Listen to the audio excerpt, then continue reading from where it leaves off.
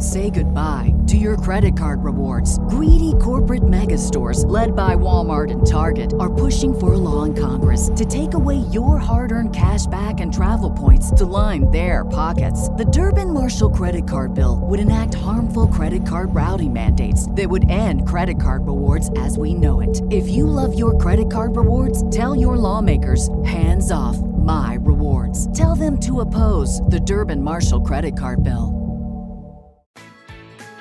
Welcome to Talk with Renee Dallo, biz chat for wedding pros and creatives. Tune in every week for no BS real talk from industry experts that want to help you thrive in your business and your life. Here's your host, event planner, educator, and sushi addict, Renee Dallo. Grab a glass and get ready to talk it out. Hello, friends. Welcome to another episode of, you guessed it, it's Talk with Renee Dallo. And you know that. You know why? Because you clicked on it on your phone and here you are. It's me, your girl, Renee Dallo. This week I have a fabulous and fascinating guest she will probably be new to you. Silvana Roche. How are you? I am doing pretty swell today. We're, as you know, in the middle of a Nice. heat wave in California. That's right. But I had my yoga right. this morning, so all is well with the world, I think.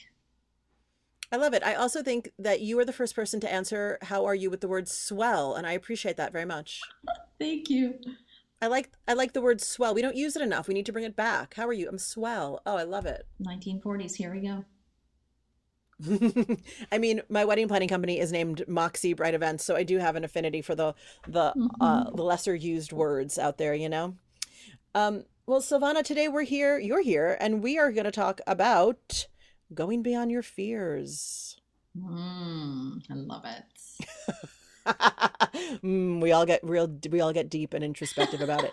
I can guarantee you at least one person was like, oh, nope, and like noped out. And I'm going to tell you, the rest of you who are still here, this is going to be a roller coaster of the best kind, because we are going to talk through a lot of things.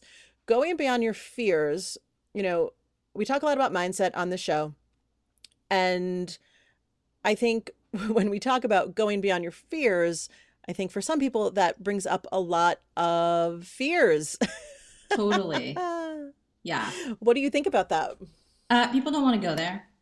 And I can empathize with that. And I also know that it can be a conversation. It can be something like if you do it with someone, it's less scary if somebody says, you know what, let's hold hands together while we do this. And let's just go see what shows up. And don't worry, I'll be here with you. And we'll just figure it out as things are happening, right?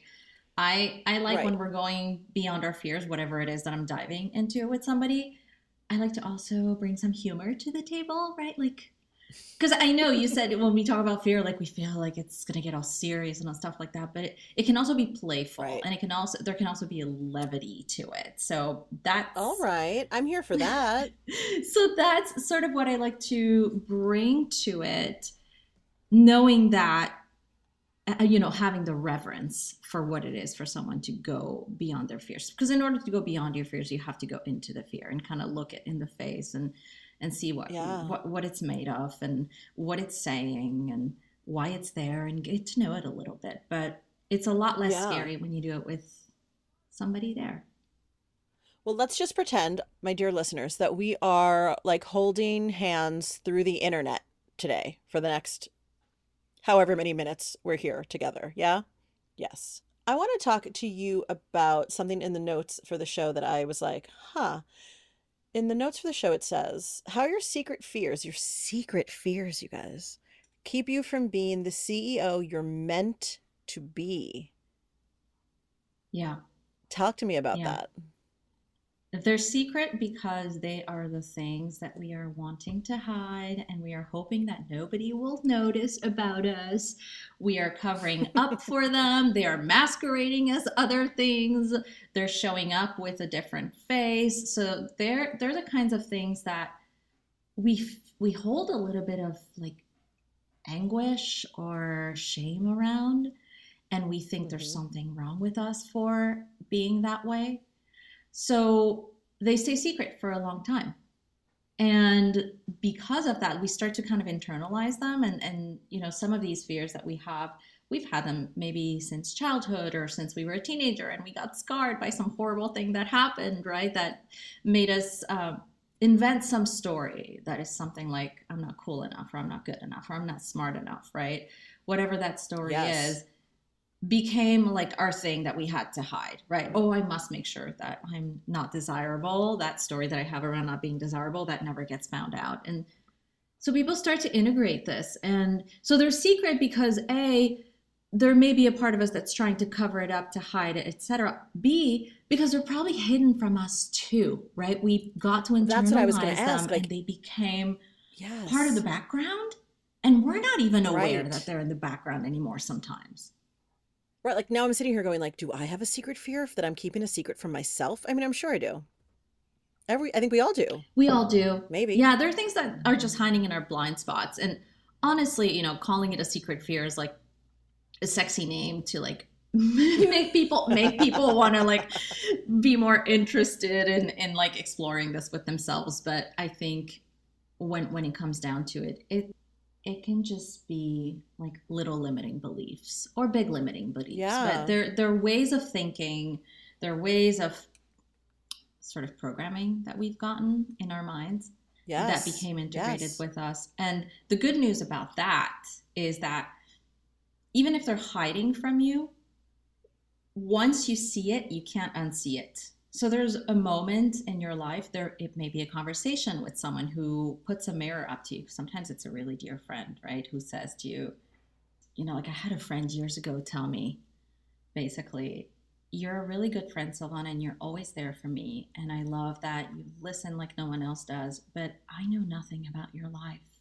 And I feel like it's not a two-way relationship. Wow. When she said that to me, she uncovered my fear.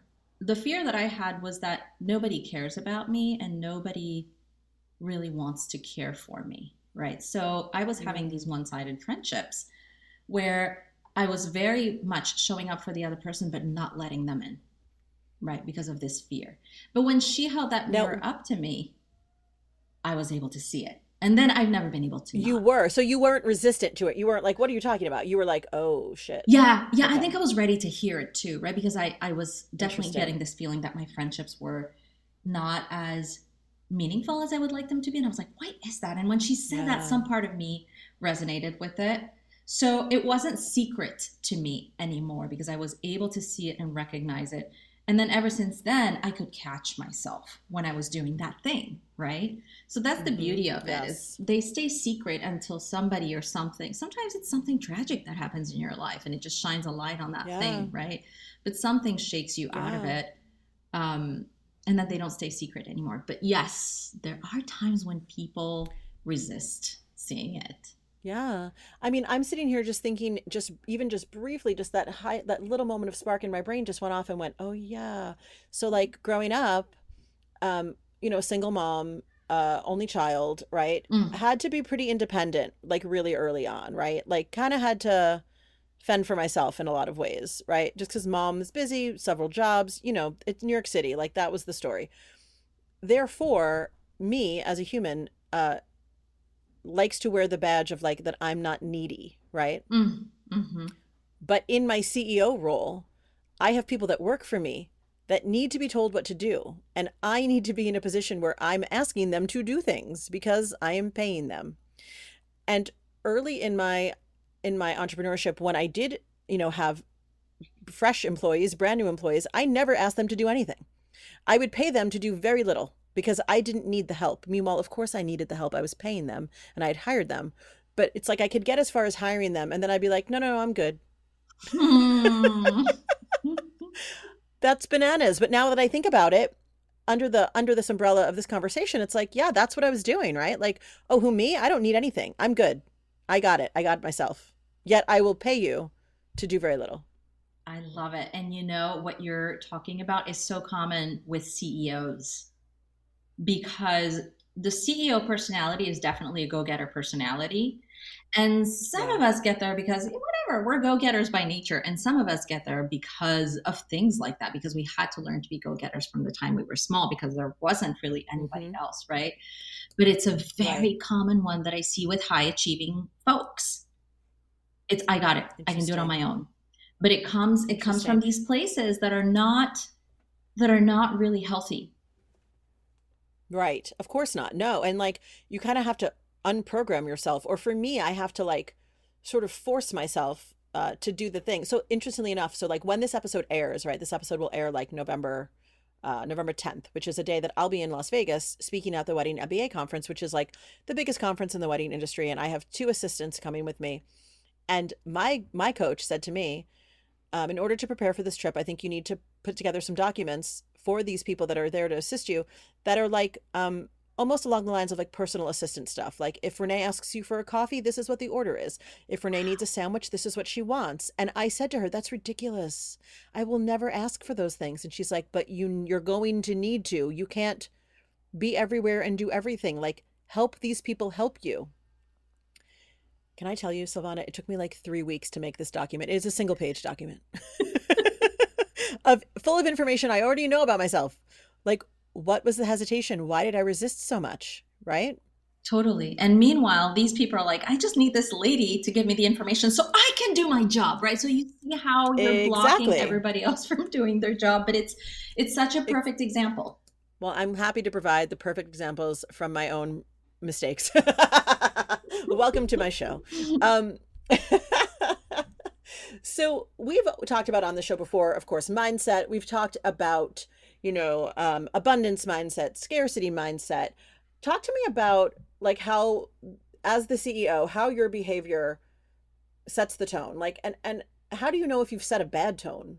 Oh, that's so great. Let's start there, which is where most of my clients start with me when I get the email about, can you talk with me and can I get some help? It's because there are things that are happening that are letting them know that something needs to change, right? And you could say, if you're the CEO, you've set the tone for the company. You think it should look a certain way, that the culture should look a certain way, that people should be working a certain way, right? That the results should be happening in a certain way. The way you know that it's not going according to plan is because you're going to have some of your key people leave the company. There is going to be either conflict that you can see and kind of sense in the hallways, so to speak. Now, much less, it's more like in the Slack room, right. You'll sense some conflict, right. But conflict doesn't always look overtly conflict-like, right? Sometimes it looks like withdrawing, sometimes it looks like avoiding people or topics, etc. And you'll see that essentially the company that you built, that you thought was going to have a certain flavor, actually doesn't have that flavor at all. You also know that the tone that you think you've set isn't really working out as planned because there are things that keep coming to your attention that you did not know about. It's almost like things are going on in your company that you don't know because people are either afraid to tell you, or they don't think they can tell you, or they don't think you care, or they don't, right? Whatever is going on, whatever they think about that the CEO can deliver or not, or can handle or not, there's going to be a lot of things that seem to pop up at the last minute.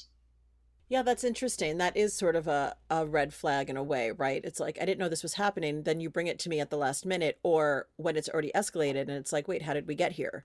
Like if you're missing that middle piece, then yeah, maybe there's something there, right? Totally. So I would say it's those things, right? Like your key people, some of your key people leaving, things coming out of the blue, seemingly at the last minute, conflict either in overt or subtle ways, and just a flavor that the company you set with a certain tone doesn't look like what you thought it would. Yeah, I'm also thinking about some, entrepreneurs, maybe like an accidental entrepreneur that didn't really set out to achieve any kind of corporate culture because they don't think of themselves that way, right? Maybe they're like a solopreneur that had to hire a few extra hands and now they're like, oh crap, I'm someone's boss now, right? Mm-hmm. Like, I feel like a lot of times, especially for, wedding pros, I'm going to go on a limb here and say to my listeners, like, a lot of us started off as like, I want to plan weddings. And all of a sudden, well, not all of a sudden, but over the years, you have 4 people that look to you for guidance. And you're like, oh, I didn't really set any kind of company culture. Like there is always a chance to reset. There is always a chance to, reestablish that relationship or that energy, right? Totally. And that's a great point, because when you talk about reset and set up people with a certain energy, you're talking about setting intentions. And that is probably the word intention in my coaching sessions comes up, if not at every coaching session, I mean, all the time, right? But intention is, it means you basically see something that is happening and you go, either that's what I want to have happen, and I want to set my intention to have more of it happen, or what I see is not what I want to see. And in that moment, you can have that reset and kind of gather everybody around and speak the intention for yourself, for them, and remind everybody, this is what we're going for. This is what we're here to do. This is the energy that we want to hold with each other. And this is the path, right? Like, this is what we're after here. But that's true. When you're talking about your wedding planner folks, it's the kind of thing where you don't know that you're going to end up actually having to coordinate a lot of different people, a lot of different roles, schedules, logistics, and you're going to have to get intentional for sure with anything. Yes. Well, but Silvana, what do you think about because I know people are listening right now who are like, well, that sounds very bold. I can't do that. I'm an introvert. That's not my personality. That's not my style. Like, what do we think about all this for our, I mean, I'm not an introvert, but what about the introverts in the crowd? I'm smiling because I work mostly with introverts. I believe personally introverts make the best leaders. Oh, tell me more about that. Yeah, introverts pay attention a lot. They're listening. They are constantly reading the room. They're constantly paying attention to the little things that others may not be paying attention to. So I have met both wonderful leaders who are both extroverts and introverts, but I don't want people to ever think that because they're an introvert, they're not meant to be a leader, because I see plenty of great leaders that are either introverts or extroverts. And I really think that the introverts, those things that we tend to think are kind of weaknesses in introverts, that they maybe don't like to talk to every single person at the party, or they, they're not as visible, or they're not as outgoing or as charismatic. I say, but they're paying attention. They're listening. They're almost eavesdropping. They're seeing all the little things, and they're listening.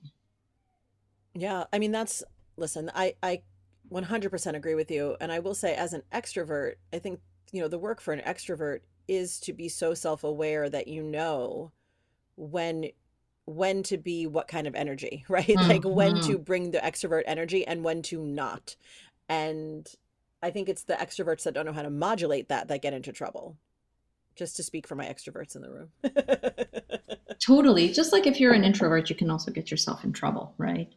But it's all about modulating, like you're saying. And I think the big key piece is, just because you're an introvert does not mean that you cannot be a great leader. In fact, it could be the opposite. If you really learn to harness those strengths, they can be super useful in a leadership role. I want to talk about Steve Jobs as a leader, because it was in your notes, and I'm so curious to know what you think about him. Yeah, Steve Jobs comes up often in my coaching sessions because a lot of people look up to him in a way, right? He's such a legend. He created something so amazing. I mean, we all have a little piece of Steve Jobs in our lives today, I think, right? He really left an amazing legacy that is continuing to grow beyond his time at Apple and beyond his time on this earth.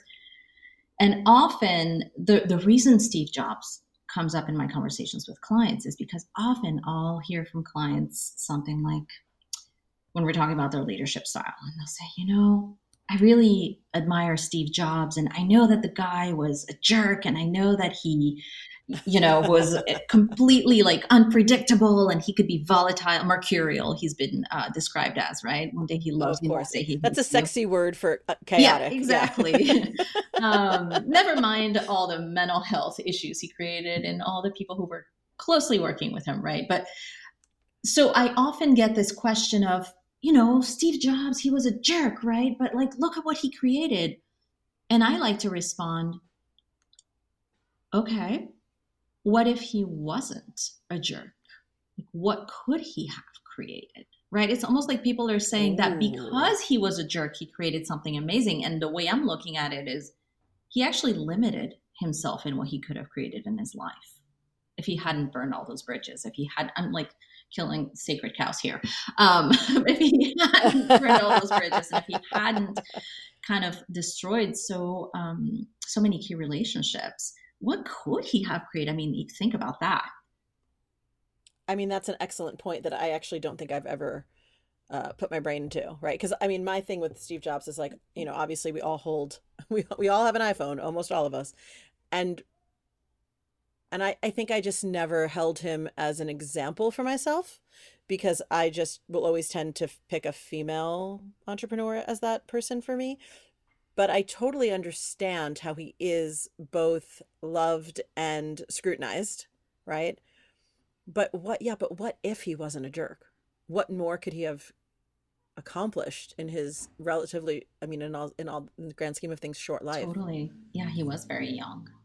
And he was starting to go on a journey, you know, in his last years of life, he was starting to go on a journey of self-discovery, and especially healing. I mean, so much healing that he needed to do. Here I am psychoanalyzing Steve Jobs. Who am I?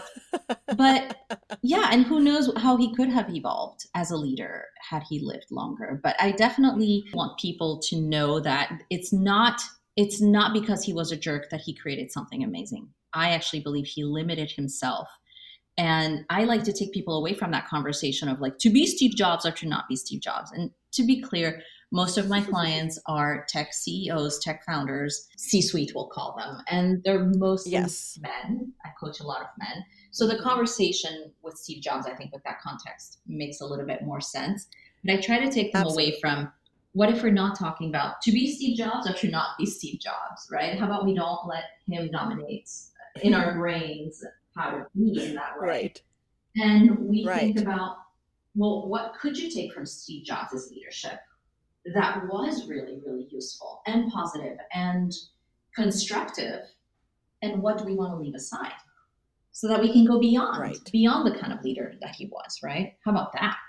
I mean, that's it, right? I mean, for me, as someone who is not a C-suite tech person, when I think about Steve Jobs, I think like he really just did something completely different. He changed all of our lives with his work. He did. His vision. And that's his vision. Like he was ultimately like the visionary that you think of when you think, okay, I have to be the visionary in my business. Like that's Steve Jobs. And so what piece of that can we take away, right? It's like, oftentimes I think, especially for, you know, entrepreneurs in the wedding space, it's like we are bogged down in the day-to-day of running this business. And we don't often get to take that wide angle view of the business, or we don't allow ourselves the time, right, to do that and think like, what is my vision for this? It can't just be the day-to-day tasks that we get, you know, not distracted by because they have to get done. But if anything, that's what I would take away from Steve Jobs is like, he could have done so much more, but also he allowed himself to have that giant view of the world. Yeah. And that's definitely an attribute that I would say makes the best CEOs. It's the person who can look at the current reality, and even people who have created like amazing movements or these amazing nonprofits, or who like, you know, broke the rules of something. They looked at the current reality and they went, no, that sucks. And I don't want it to suck, right? And they dedicated their lives to building something that would completely transform that thing that was sucking. We all need those people. Yeah. Thank God they exist. Yeah, absolutely. I mean, that's why I'm on my soapbox about wedding management versus day of coordination for all my planners listening. Like, I started this like 6 years ago, and I'm not going to rest until everyone stops calling it the wrong name, because language is so important to me. And what we call what we do is so important to me because I think it informs how people treat us. Right. And so I know one of your things is like, you know, how to change your reality by changing your language. And that's one of my like pet topics as well. I'd love to hear your thoughts on that. You know, this is very timely. I was at a fundraising gala last week, and there was a raffle, and there were two big ticket. There was like 10 raffles, and then there were like 2 big ticket items among all the raffles. And my husband and I won the 2 big ticket items, and I was like totally embarrassed. Like for the second one, when we won the second one, I was totally embarrassed. I told my husband, I was like, you go up there. Like, I don't want people to think that, I won the two big ticket items, whatever. But the story is related to language, because I am someone who wins raffles. Like, here I am, like, I'm saying it with language. I'm someone who wins raffles. I'm someone who's lucky. I'm someone who has like good fortune, right? And I have for about the past 20 years. And it happened because I once won something when I was 19.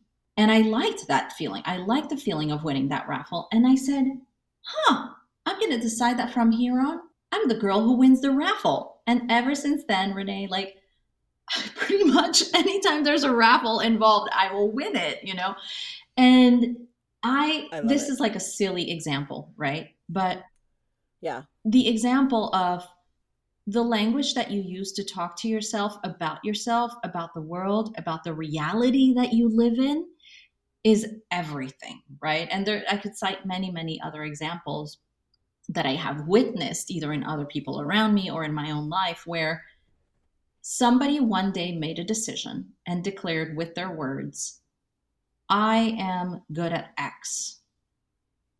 And they started to live as if, and their life transformed, right? Or I am worthy, or I am lovable. And in the same way, there are people walking around who are saying, I'm not lucky, or I never get a good job, or I always break my ankle when I'm on vacation, right? And like, that always happens to them. That's the reality that they create. So language is constantly creating our own reality for ourselves, for the things that happen to us, but it also shows up in the way we lead others, because just like our mind is always listening to what we're saying, the people around us are always listening to what we're saying. So when you use a certain type of language and you say certain things over and over and over, people are going to also make that the reality about you and about them and about the relationship you have together. It's so true. I love the raffle story. It kind of reminds me, I don't know if you read Denise Duffield Thomas's book, Get Rich, Lucky Bitch. No. Oh, it's a great book, but it's about money mindset. And she talks similarly about how she decided she wanted to travel. She kept writing and journaling and talking to herself and others about her desire to travel. This was like when she was in her early 20s. And she put herself into all these contests for, to win travel. And she won an around the world trip, like literally around the world for 6 months. Amazing. And right when you read it, you're like, okay, well, that was just lucky. But of course, yes, it was lucky. But she also like directed all of her energy in that direction. And lo and behold, right, look what happened. And, my husband and I always, my husband is a stand-up comic in addition to being a TV producer. And every so often, like when he leaves to go do his shows, which I don't go to his shows all that often anymore because there's so many of them. And I also run a business. Before he leaves, like we have this little back and forth where I'll say, have fun at the show. And he'll say, I hope I don't suck. And I said, well, you will with that mentality.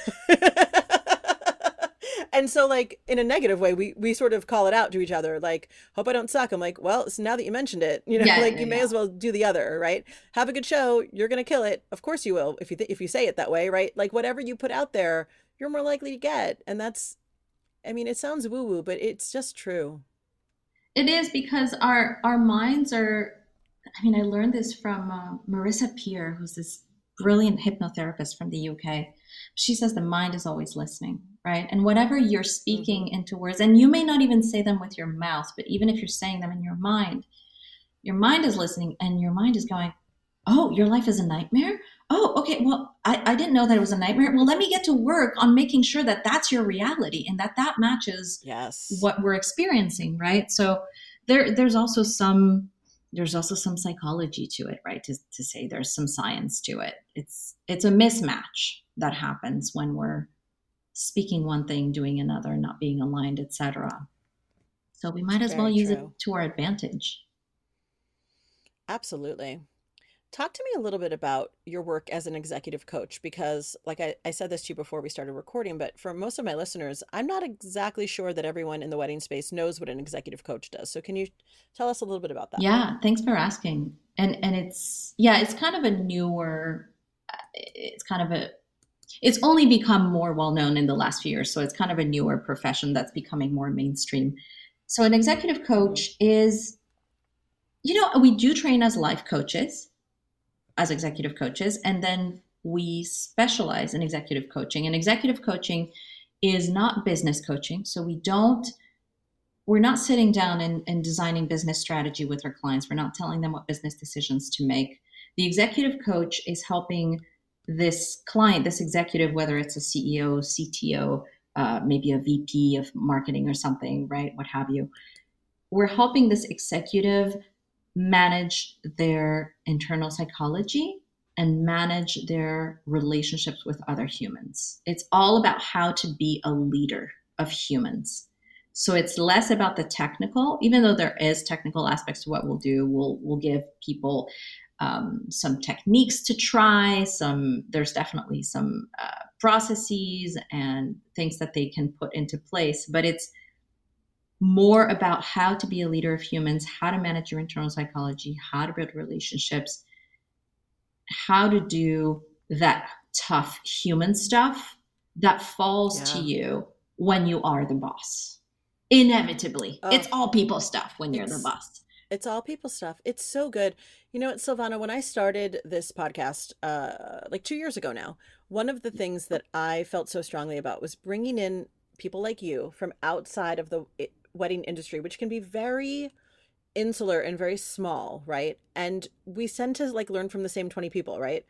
And it's like a little bit of an echo chamber. And my desire was always to bring in people like you to sort of show us what else is out there in the world, in the business world, because I think what you do is so powerful and so needed and so useful, because aren't we all just trying to like human better for lack of an elegant term, you know? And I just want wedding pros and creatives to know that like someone like Silvana, who's like, yes, focusing on C-suite people, like these amazing humans exist to help us human better. And this is available to us as well on some level, right? This is not for other people. This is not for the Steve Jobs billionaires of the world. Like we can all benefit from doing this kind of deep work. Totally. I wish everybody could have their coach. Seriously. Because no matter what you're doing, no matter how you're spending your days, you're still leading yourself. You're leading the people, the clients.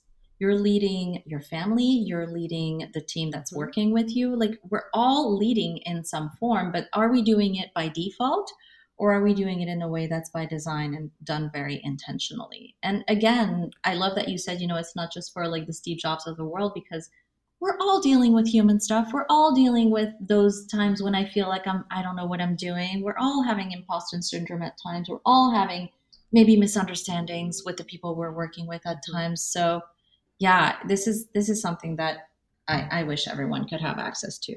And there are ways, there's group programs, there's coaches who write books who will give you all their secrets, and they'll say, this is how you can apply coaching to leading your team. I mean, there's luckily today so many ways to get access to coaching principles in many different ways. Silvana, what do you think about maybe someone listening who thinks like, okay, well, that's all well and good, but shouldn't I instinctively know how to do this? What do you say to those folks?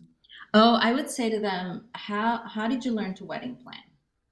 Or how did you learn, to be a designer?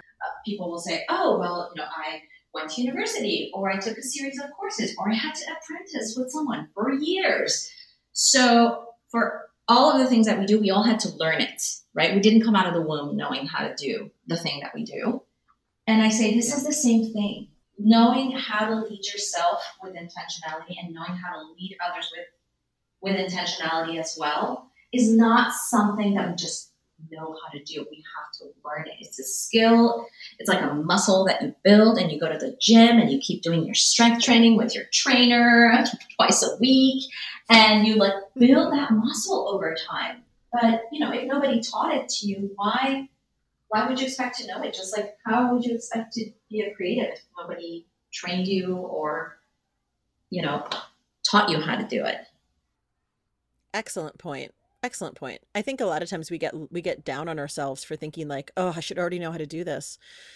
When in actuality, like you said, it's like, it's a skill like anything else. And for so many solopreneurs, especially who are now running teams, who are now, especially in this part of the wedding boom / ongoing pandemic, where they're looking around like, how did all these people get around me?